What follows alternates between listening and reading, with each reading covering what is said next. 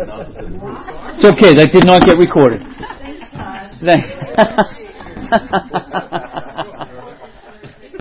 Okay. We do have the rebels among us.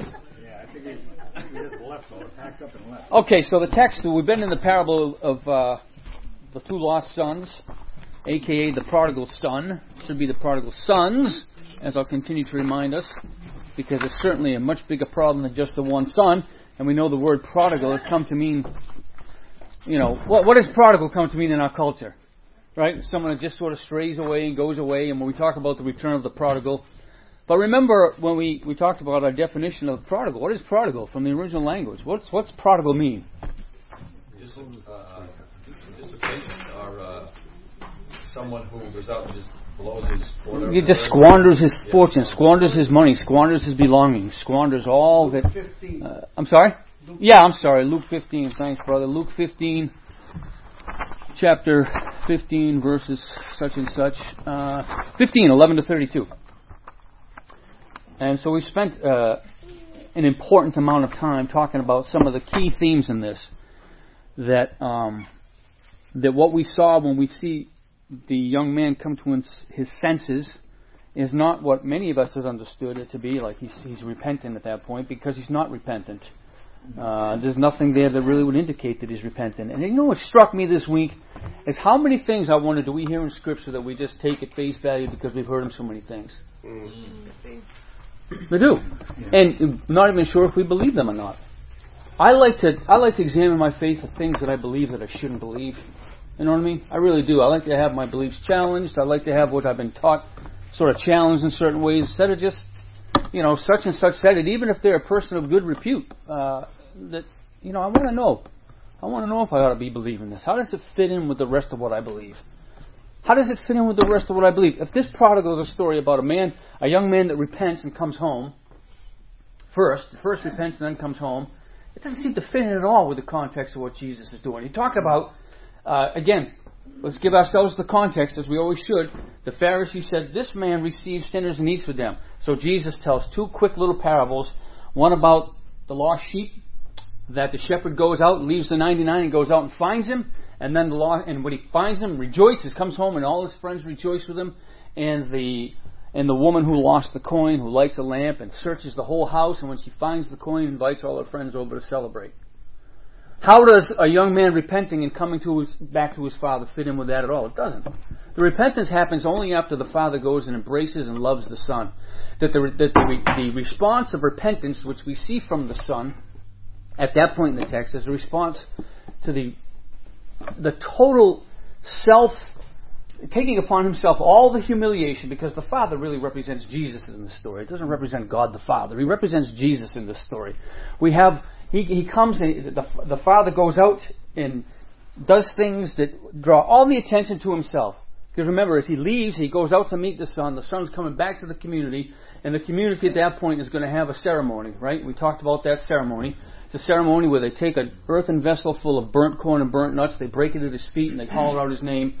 And at that point, he's disowned from the community, never to come again. Why? Because there was a ceremony that they had in place for any Jewish boy that went off and lost his fortune or lost his family money or his own money to a Gentile people. And unless you know that about the culture, the parable loses some of its meaning.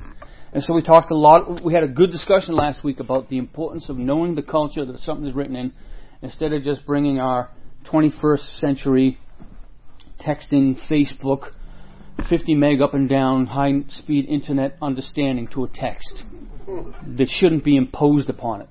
And I think so oftentimes Christians violate the meaning of the text of Scripture. We have to be diligent. And because if we don't, we're going to miss God. Jesus said, this is eternal life, that they know you. So think of all the things we can do in Scripture that deprive ourselves of a right knowledge of God. If we don't be diligent, if we don't do the study, if we don't think carefully, if we don't pray, if we don't ask, how does this fit with the rest of Scripture? If we don't argue it and debate it out, right? So, knowing all these things, we talked about the young man coming home. We talked about what these things mean. We talked about all the things the Father did to take the humiliation and the disgrace upon himself. And again, this being a direct response to this man receives sinners and eats with them. And then we left off last week with the other lost son in this parable, and that's the older son, because this son is certainly very lost. And just very surface, who do you suppose this young son represents most in the parable? The older son, I'm sorry. I'm sorry? Yeah, Pharisee, I think. I think he represents the Pharisees, but probably the mindset of a lot of Jews. And then on the other hand, what we don't very often see, I suppose we see it when Jesus is mingling with the audiences. We see the Pharisees. And I don't know how many Pharisees per Jew there were in those days, right? Was there one Pharisee for every, 500 Jews? Was there, 10 Pharisees? What was the structure, the hierarchical structure in Hebrew ecclesiology, I guess, right? How did that work? I'm not sure. But we hear a lot about the Pharisees. And just like we see in the news today things about, the Nashville Statement on Human Sexuality said this, and that was put together by all the big minds of the faith. And we see things all the time about the leaders of the. But what is the average person? What was the average kind of Jew like in that day? We get glimpses when we see Jesus interspersed among them. We see them, I think, fearful. We see them suppressed. We see them oppressed. We see them kept down. We see them in bondage because Jesus said they are like sheep without a shepherd. And he said that the Pharisees crisscross land and sea to make one proselyte, and when they do, they make him twofold more the son of hell than themselves. So we do see things about sort of the average Jewish person of the day, Gary. So you have a lost sheep, you have a lost coin, and a lost son. Mm-hmm. Does that mean we have unlost sheep, an unlost coin, and an unlost son? Is there some parallel between the unlost ones? That's a question. I haven't given that much thought. I don't think so, because I think it's just a backdrop. It's a foil against the so-called unlost. Are just sort of a foil against which we can observe and measure what's going on with the one in particular. So even if those other 99 aren't lost, there certainly are those that aren't lost. And I think that, again, the context determined it. Was still, even with Jesus, he's still working within an Old Covenant Mosaic law context. And he's bringing it to its end and taking it beyond. But he's still dealing with them very specifically in a theocratic way, a theocratic Israel. It's important for us to remember that too. Really, we're not talking, in a certain sense, we shouldn't call it the New Testament till we get to the book of Acts, in my humble opinion. But, yeah, Wally. Would you think that the Pharisees of the years ago are almost representative of religions today, because they cling so to the law, to the rule, and not to faith as much? Again, it's hard to make an exact comparison, because the Jews in that day thought they were special just by means of the fact that they had received the law. We have to understand this. The Jews, because they received the law of Yahweh, thought of themselves as special just because they received the law, just because they were the keepers. They were given the oracles of God. They were given these things. And so they thought of themselves as special just by virtue of having the law. Therefore, to the extent that they could hold the law, the better they thought of themselves, and they missed it. But the only thing that I'm saying is that when I was a Catholic, I believed all my life up until the age of 52, because of their teaching, their law, their doctrines, that I was very special, that I had it made. I was a member of the one true religion, and, I wasn't going to go to hell. Yeah, okay, so yes, definitely. And I think that's the case even in Protestant faiths, where people can tend to think just because you're brought up in the church or whatever, that you're good to go, just because your parents are good to go. So there's a lot of misunderstanding, I think, that's held by a lot of people. Let's get to the older son here. And we just began to mention last week that the older son, who was angry and refused, he says, your brother has come in. I'm sorry. Now, his older son was in the field. We're in verse 25. And as he came and he drew near to the house, he heard music and dancing. And he called one of the servants and asked what these things meant. And he said to him, your brother has come, and your father has killed the fattened calf, because he has received him back safe and sound. But he was angry and refused to go. His father came out and entreated him. Now, what we see here, as I began to mention last week, is this is every bit as publicly humiliating for the father as the first son going off and taking the money with him and wishing that the father were dead by virtue of saying, give me my inheritance now so I can spend it. Then for the father to go out to the son who refused to go in. Again, what you might expect is sort of a fine, let him stay outside there, or, bring him in here before me, and again, who knows if a rebuke in front of people. But to go out there is once again gives us the mind and the heart of Christ who goes out among the people. That sort of would totally turn off the Pharisees. Again, this man receives sinners and eats with them.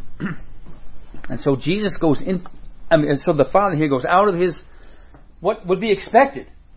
Once again, just totally goes against the patriarchal norm of the day and goes out to this son who is being very rebellious and stubborn and self-centered at this point.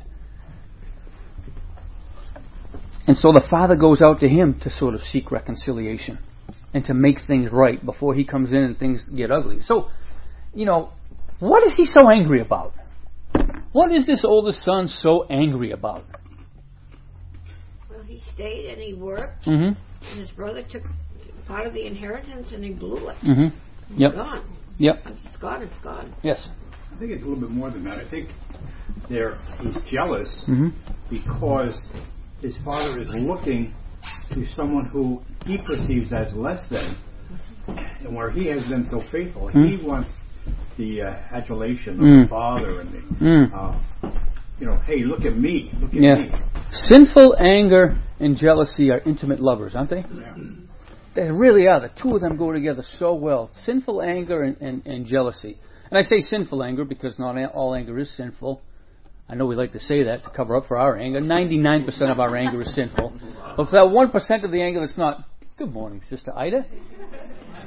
I was reading, and always in that time, always the older get more than the younger. That's right. That means that he feels upset. He receives more, but he's still upset. Yeah, yes, that tells us something more about him, doesn't it?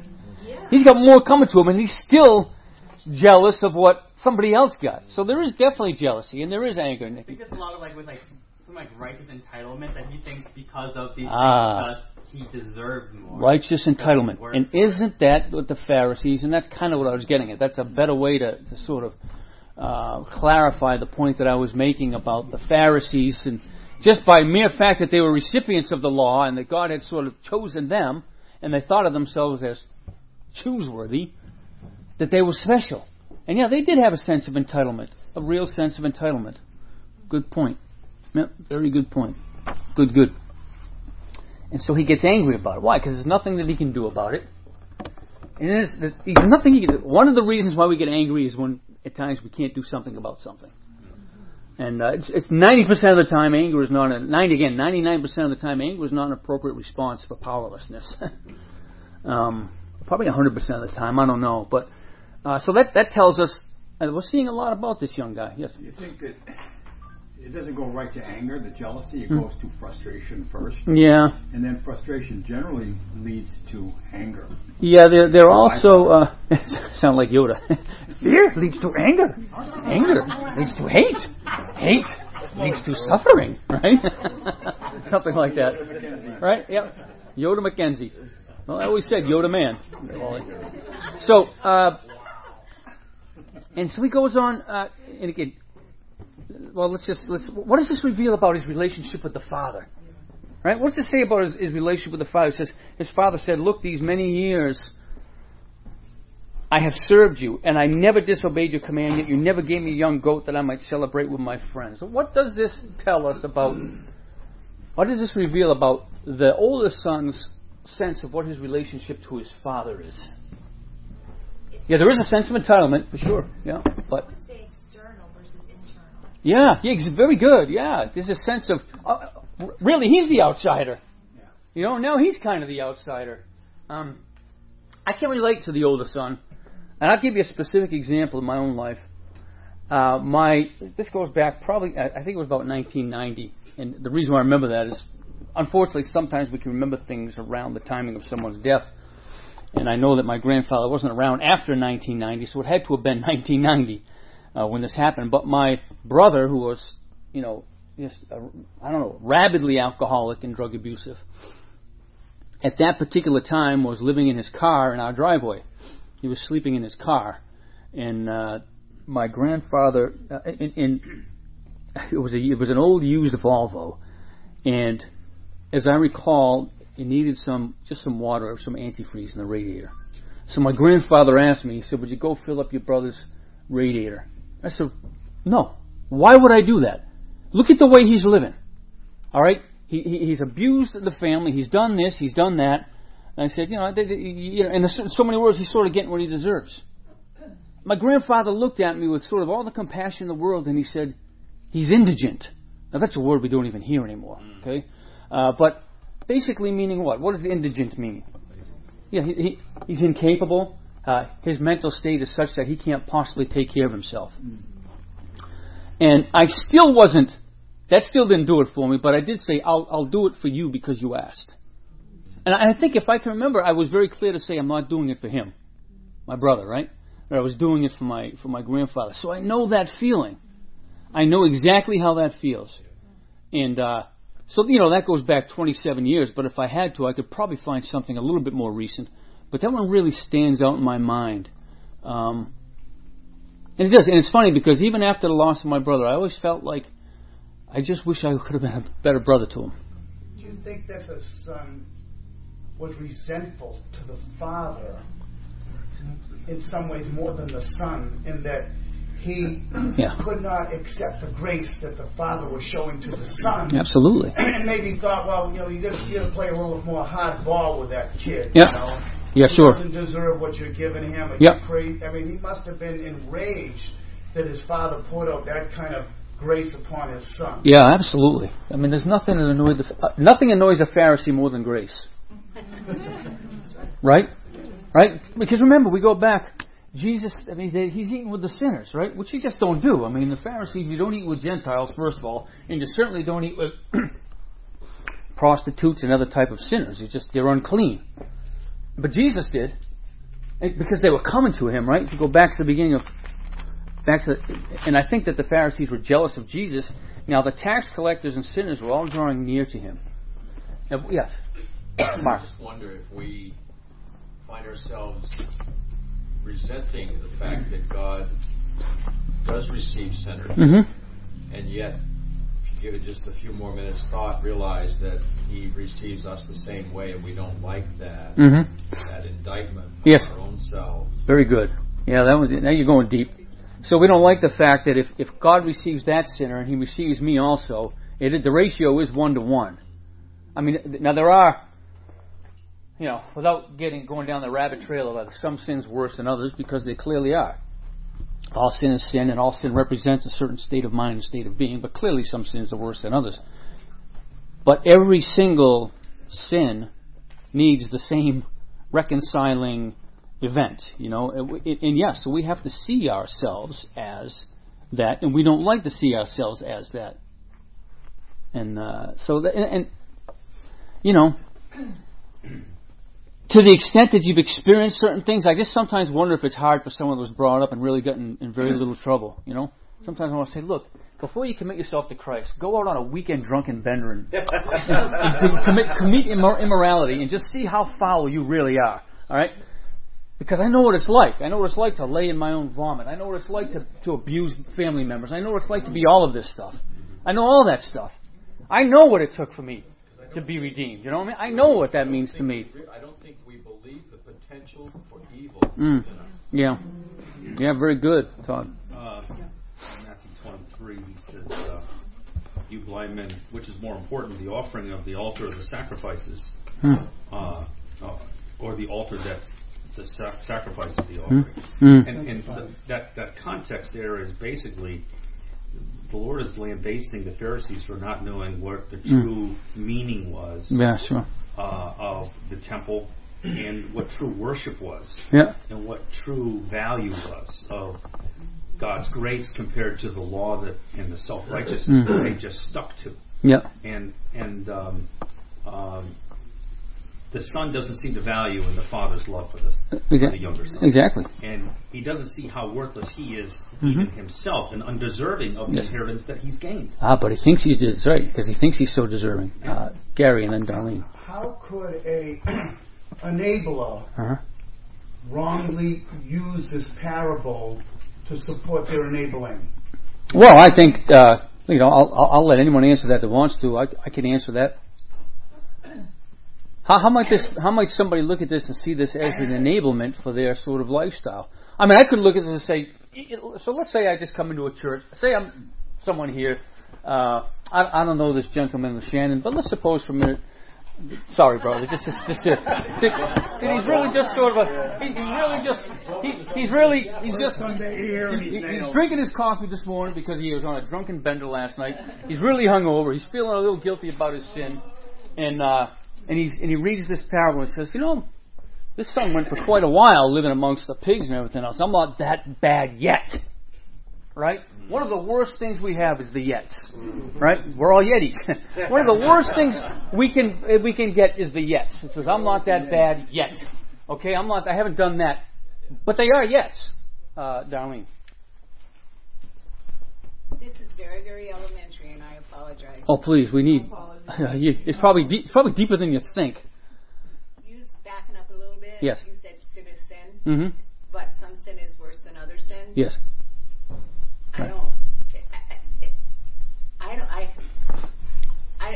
want to almost say I disagree with you, because whatever we sin, regardless of the size of the sin, it still grieves God in Jesus. Yes, it does. It doesn't matter if I killed somebody or I stole the pack of gum, I still sin.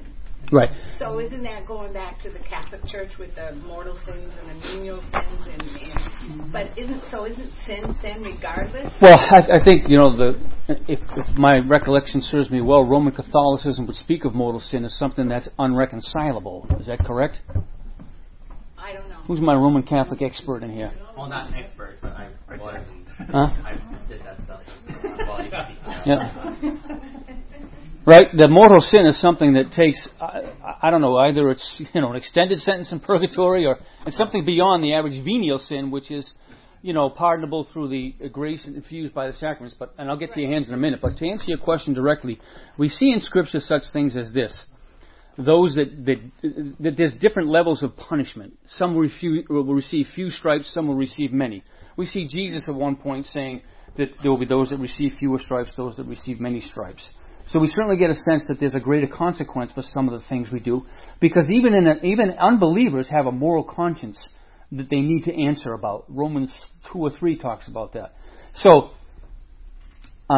if we're speaking of what is sin in the context of all sin is rebellion and violation against God, yes, all sin is sin is sin. It's like humankind in a sense. I mean, we're all people. So there's a category. The ultimate category, is yes, that all sin is sin. But yet we see things even in the Proverbs. It talks about if a man steals bread because he's poor. I think it's Proverbs, and somebody that knows the scripture on this can help me out better. It may not be Proverbs. It may be Psalms. It's got to be wisdom literature somewhere. That if a man steals because he's poor, that's different than someone going and stealing from a peasant and taking what belongs to the peasant just to add to his own sort of wealth. And so, there is a greater sense of God's justice needs to be meted out in a certain way. So all sin is equally rebellious against God. There's no question about it. But we need to be able to differentiate sort of the extent and the depravity to which humankind goes. Why? Because we're created in the image of God. Our moral intuitions tell us some things are far more grievous than others. And I don't know if that answers your question or not. Maybe it's not precise. To speak to that, I don't think in stating what you stated, you're not suggesting that we can put our sins on some sort of spectrum, right? But some sins are indicators of a depth of depravity. So yes. And you can't say, well, one isn't as bad as the other. But somebody who might overeat, you might say, okay, well that's a sin. There's some gluttony and some things that they versus somebody who is very content to be in just a depth of sexual depravity. Right, sure. And so there's, while you're not putting either one of them on a spectrum of worse or not worse, there's some things that are indicators of just a very a contentment to just be in the depth of that and to just lie and cover up and everything that you have to do to kind of keep that going. Yep. Todd and Wally. Jesus said, he says, the eye is the lamp of the body, and if the eye is filled with light, everything is filled with light. If it's filled with darkness, how great is that darkness? There's degrees of darkness, as there's degrees of greater light. Yeah. In that sense.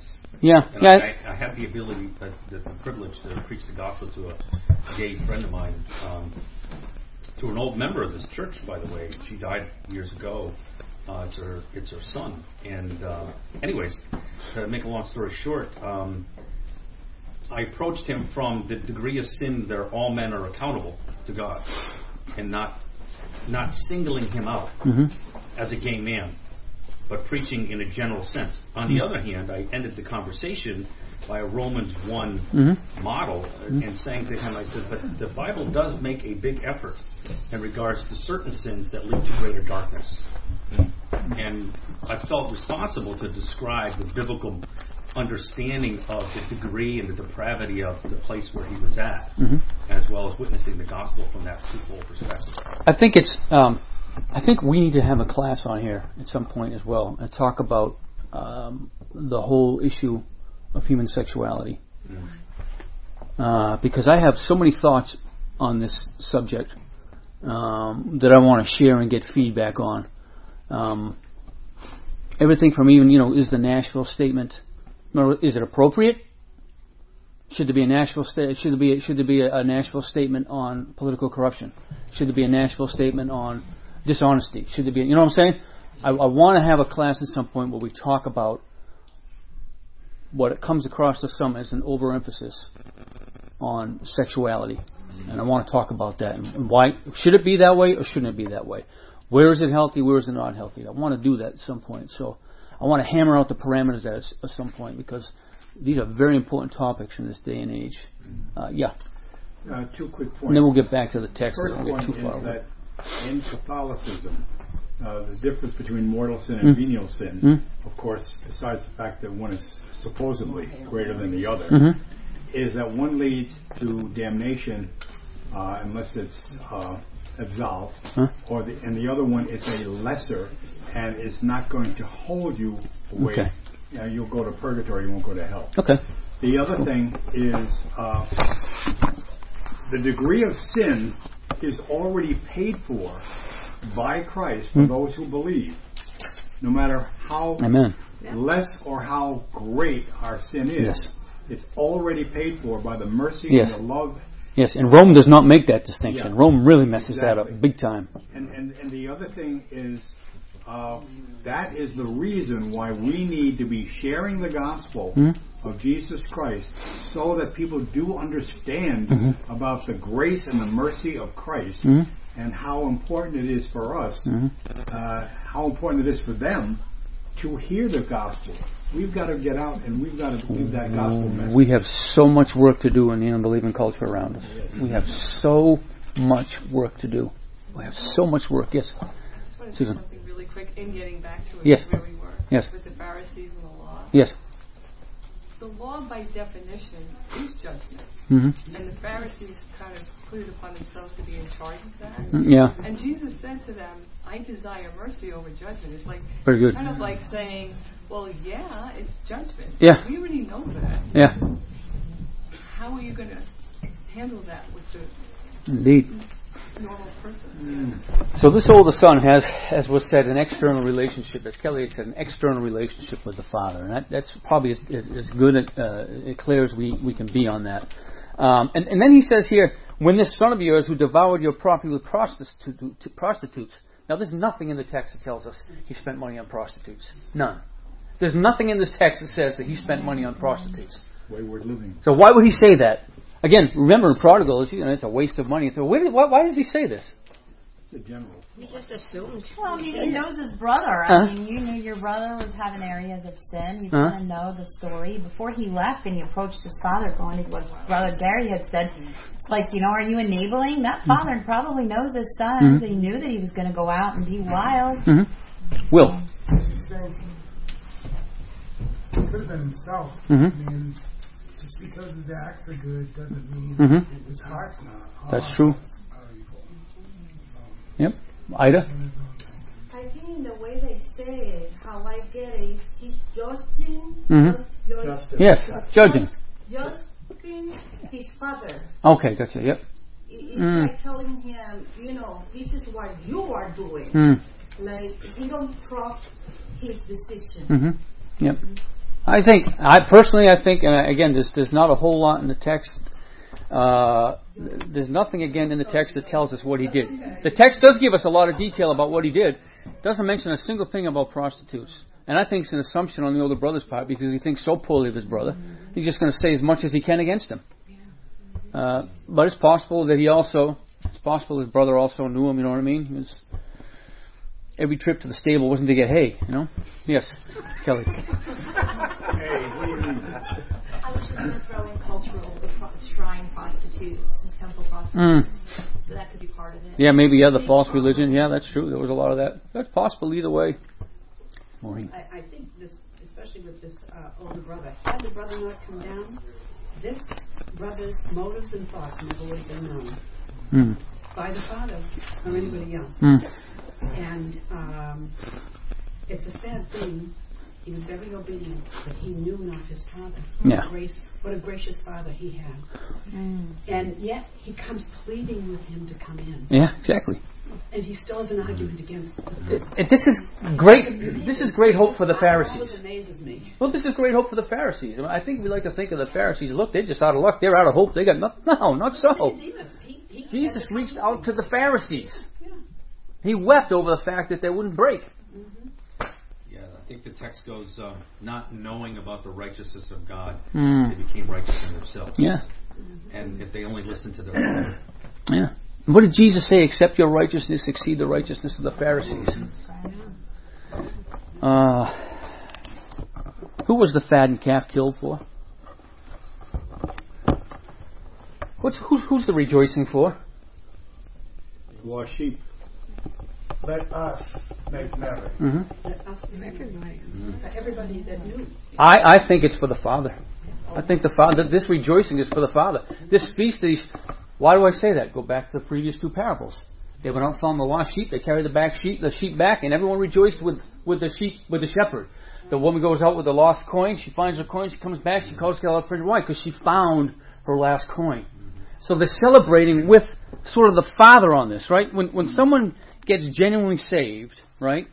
And we find out, are we celebrating God or are we celebrating the person saved? Right? Yeah, we would like to hope so, right? Who are the angels celebrating with? This is how I answer it. If there was more rejoicing in heaven over one repentant sinner than the 99, who are the angels rejoicing with? They're not rejoicing with the sinner.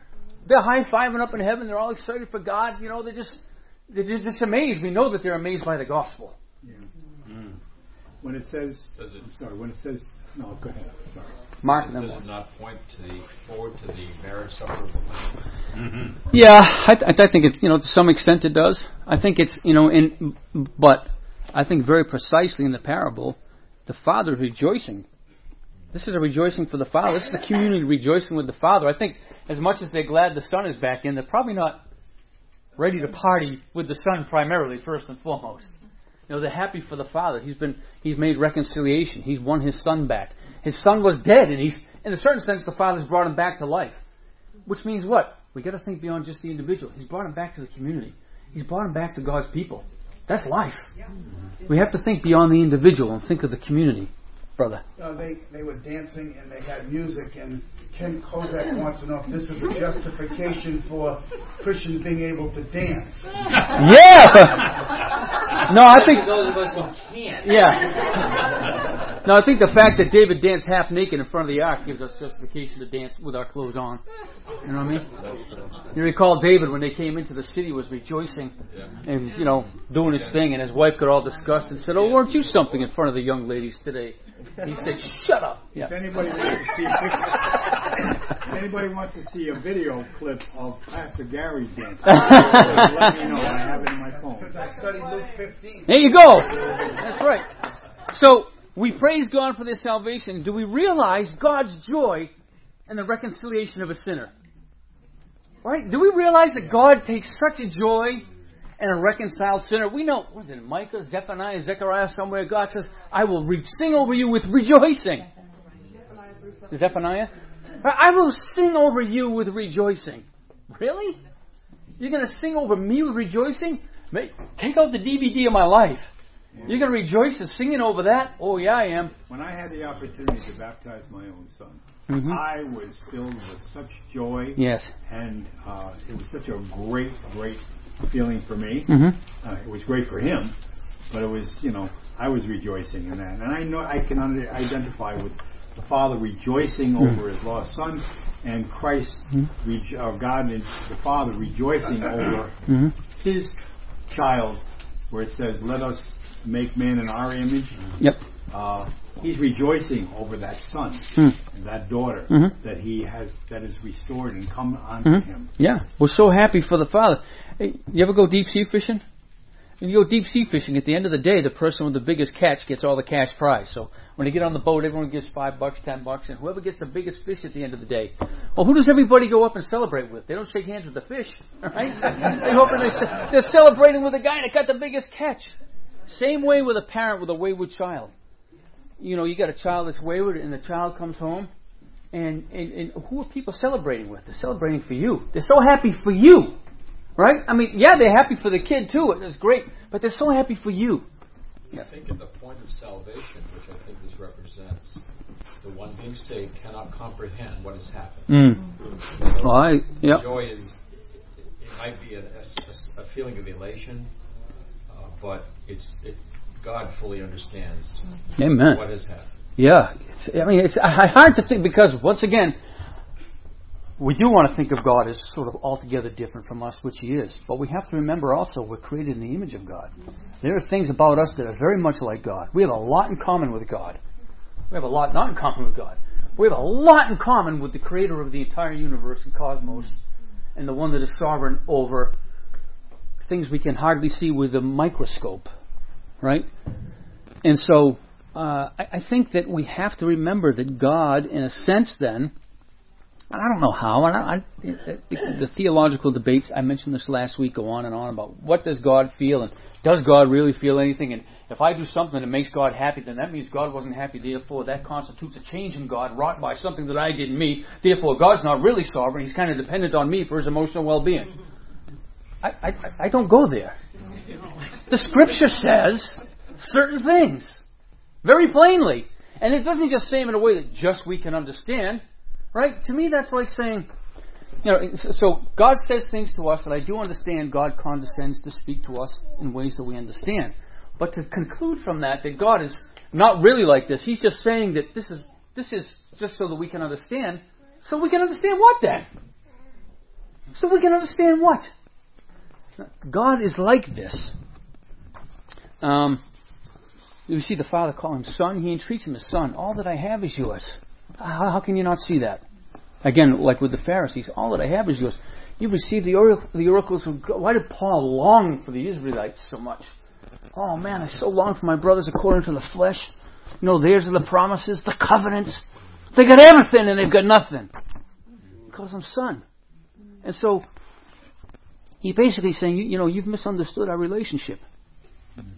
Basically, Jesus wants the Pharisees to know not only does He eat with sinners, but He's thrilled to do it. He's excited to do it. Yes? I just want to ask you a quick question. Do you think that perhaps the older son had similar thoughts? He would have liked to go out on his own. Maybe. But he stayed back. Maybe. And he's jealous also because of... Quite possibly. He stayed. He wanted to go. He stayed. Yeah. He was faithful.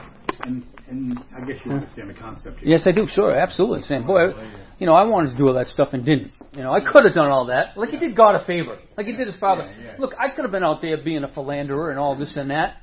But I didn't. No, I stayed here with you. You owe me! It's like, that's where our head can get at. We've got to make sure our head's not there, too. Yeah. So, what we don't see at the end of this, I want to wrap this up today, so I'm going to get what I'm getting to here. What we don't see here is sort of what happens with the older son. Right? What sort of becomes of him? How does he respond? He said, "Son, you're always with me. All that is mine is yours. It was fitting to celebrate and be glad, for this your brother was dead and is alive. He was lost and is found." And that we don't know what happens with the older brother. Right? It's just sort of left there. And I think that's deliberate because the Pharisees, we don't know what's going to happen with these Pharisees yet. It's Jesus' way of saying, okay, ball's in your court. I just returned, you serve. Right? But I'm curious as to what the ending would be like, so I took it upon myself to ask two of our sisters to write different endings for this parable. I asked Susan if she would write an ending with the Pharisee elder son, remaining a Pharisee elder son. And I asked Sandy if she would take the other approach, the one that, the son sort of, he softens. Okay? And so this is, I'm going to, unless you would like to individually come up and read them, I'll read them. Okay. Just wanted to give you that shot. So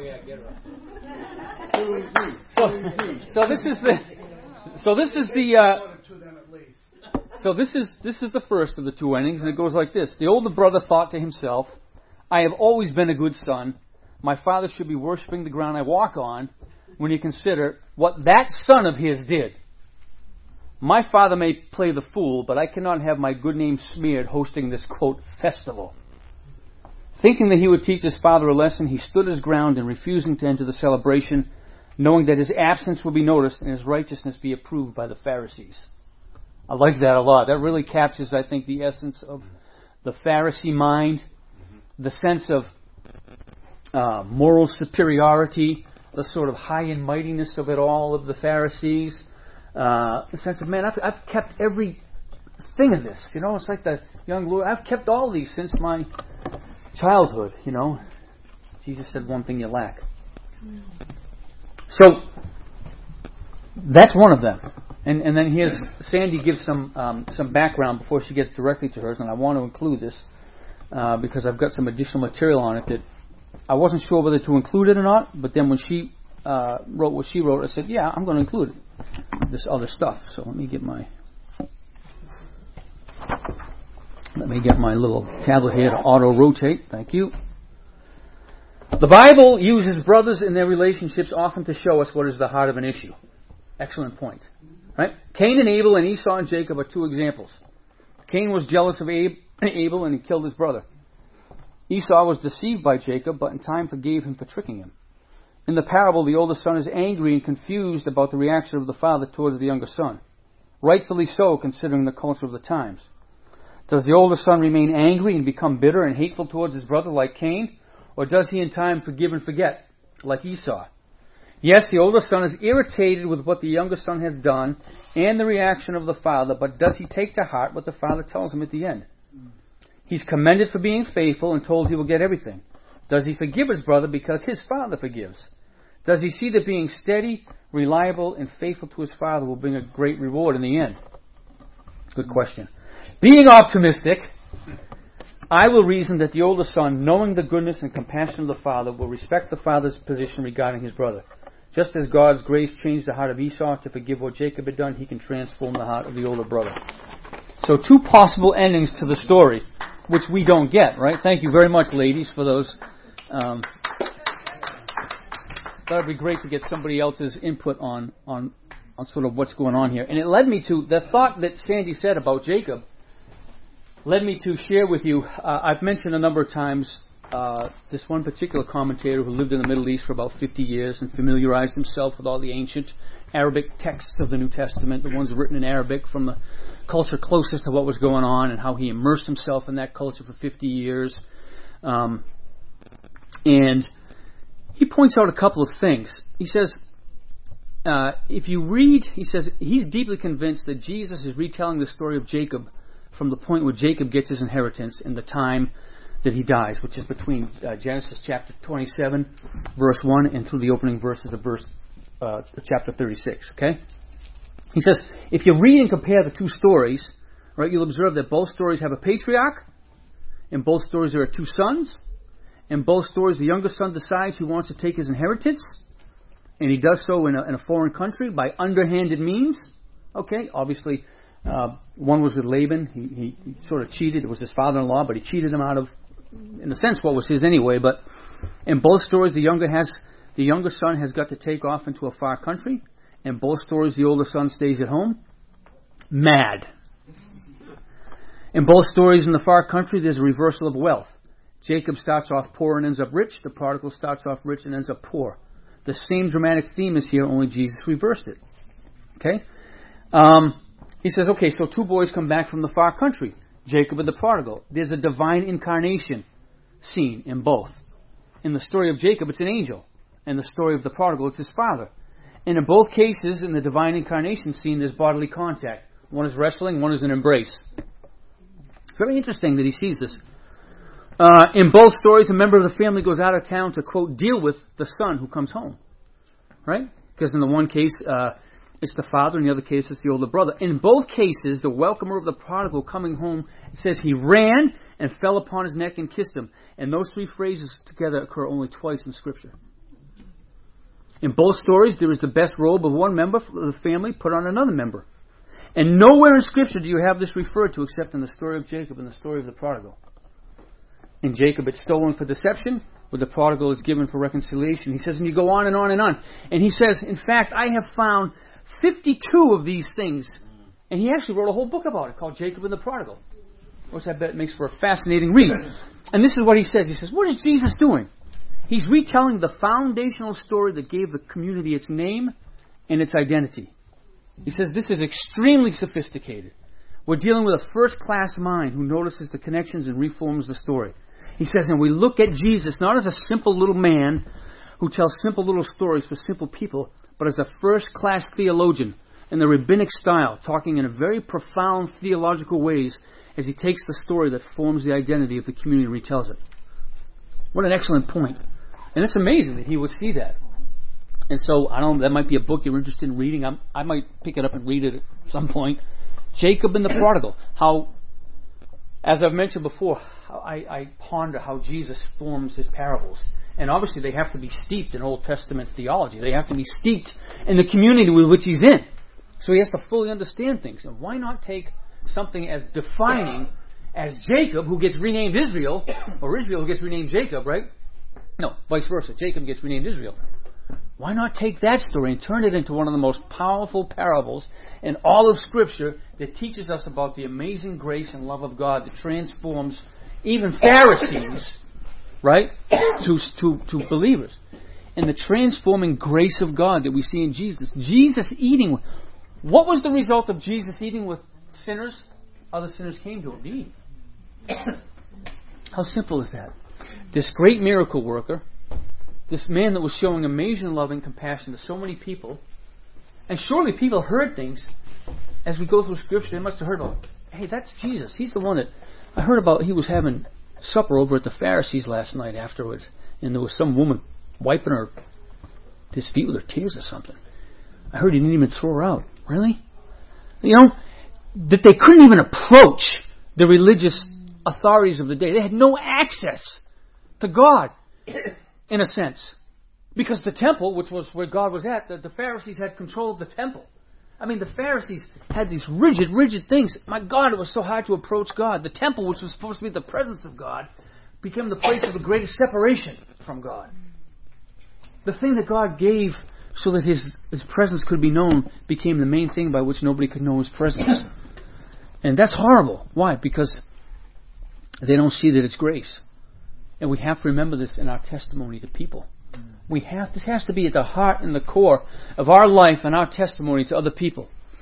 Is grace. And this comes down to every little thing in our lives, including, I think about my own life, arguments, stresses, fractures in a relationship I have with some people very close to me. How do I show grace in this situation? How do I confront sin to at least one that's a professing believer? How do I confront that and deal with that significant issue? How does grace sort of handle that? All these things, that grace in our life every single day, what it's going to take to convert such and such a person. We worry about our own kids. And there's a sense that, I think if we're honest, for a lot of us parents, for example, we might think in our mind, oh man, I wonder if they're ever going to come around. Or I wonder if my husband's ever going to come around. Grace answers the question absolutely and without we depend upon the grace of God. That's all we have. Don't know if they come around or not, but we know that if they do, it's going to be by one way, and that's the grace of God. It's the only way anyone is ever going to be reconciled to the Father, by His own grace. Wally. Yeah, in Matthew 6:14 and 15, it alludes to the fact that if we are not going to forgive others, we cannot expect God to forgive us. We need to display grace, and I think that's what you're saying. We need to display grace and forgiveness to others, and if we expect God to forgive us of our trespasses. Yeah, that's another verse we could spend a lot of time on, because at the same time we want to make sure we don't turn that into a work where, well, you're not going to forgive others, therefore I won't forgive you. But it takes the grace of God for me to forgive others, right? And it also causes us to think. Yes, absolutely. About what our responsibility to each other is. Yeah, exactly. I don't think we can say that we're forgiven if we don't forgive others. How can you make that claim that you're forgiven? It's oxymoronic. Well, it's just plain moronic, right? You just say that if you can't forgive someone, and now maybe you're in a place where you find yourself, I want to forgive this person. Right now, the offense is so great, the hurt is so bad. I don't even know if I could get myself in a state of mind that if they showed up asking forgiveness. But there's something that happens in the grace of God when someone asks forgiveness.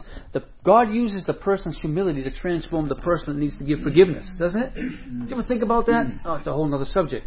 But someone comes to you broken and really sincere about the hurt that they've caused. Doesn't that change the person offended? It does. Or it should, if the person is in Christ and Christ is in the person.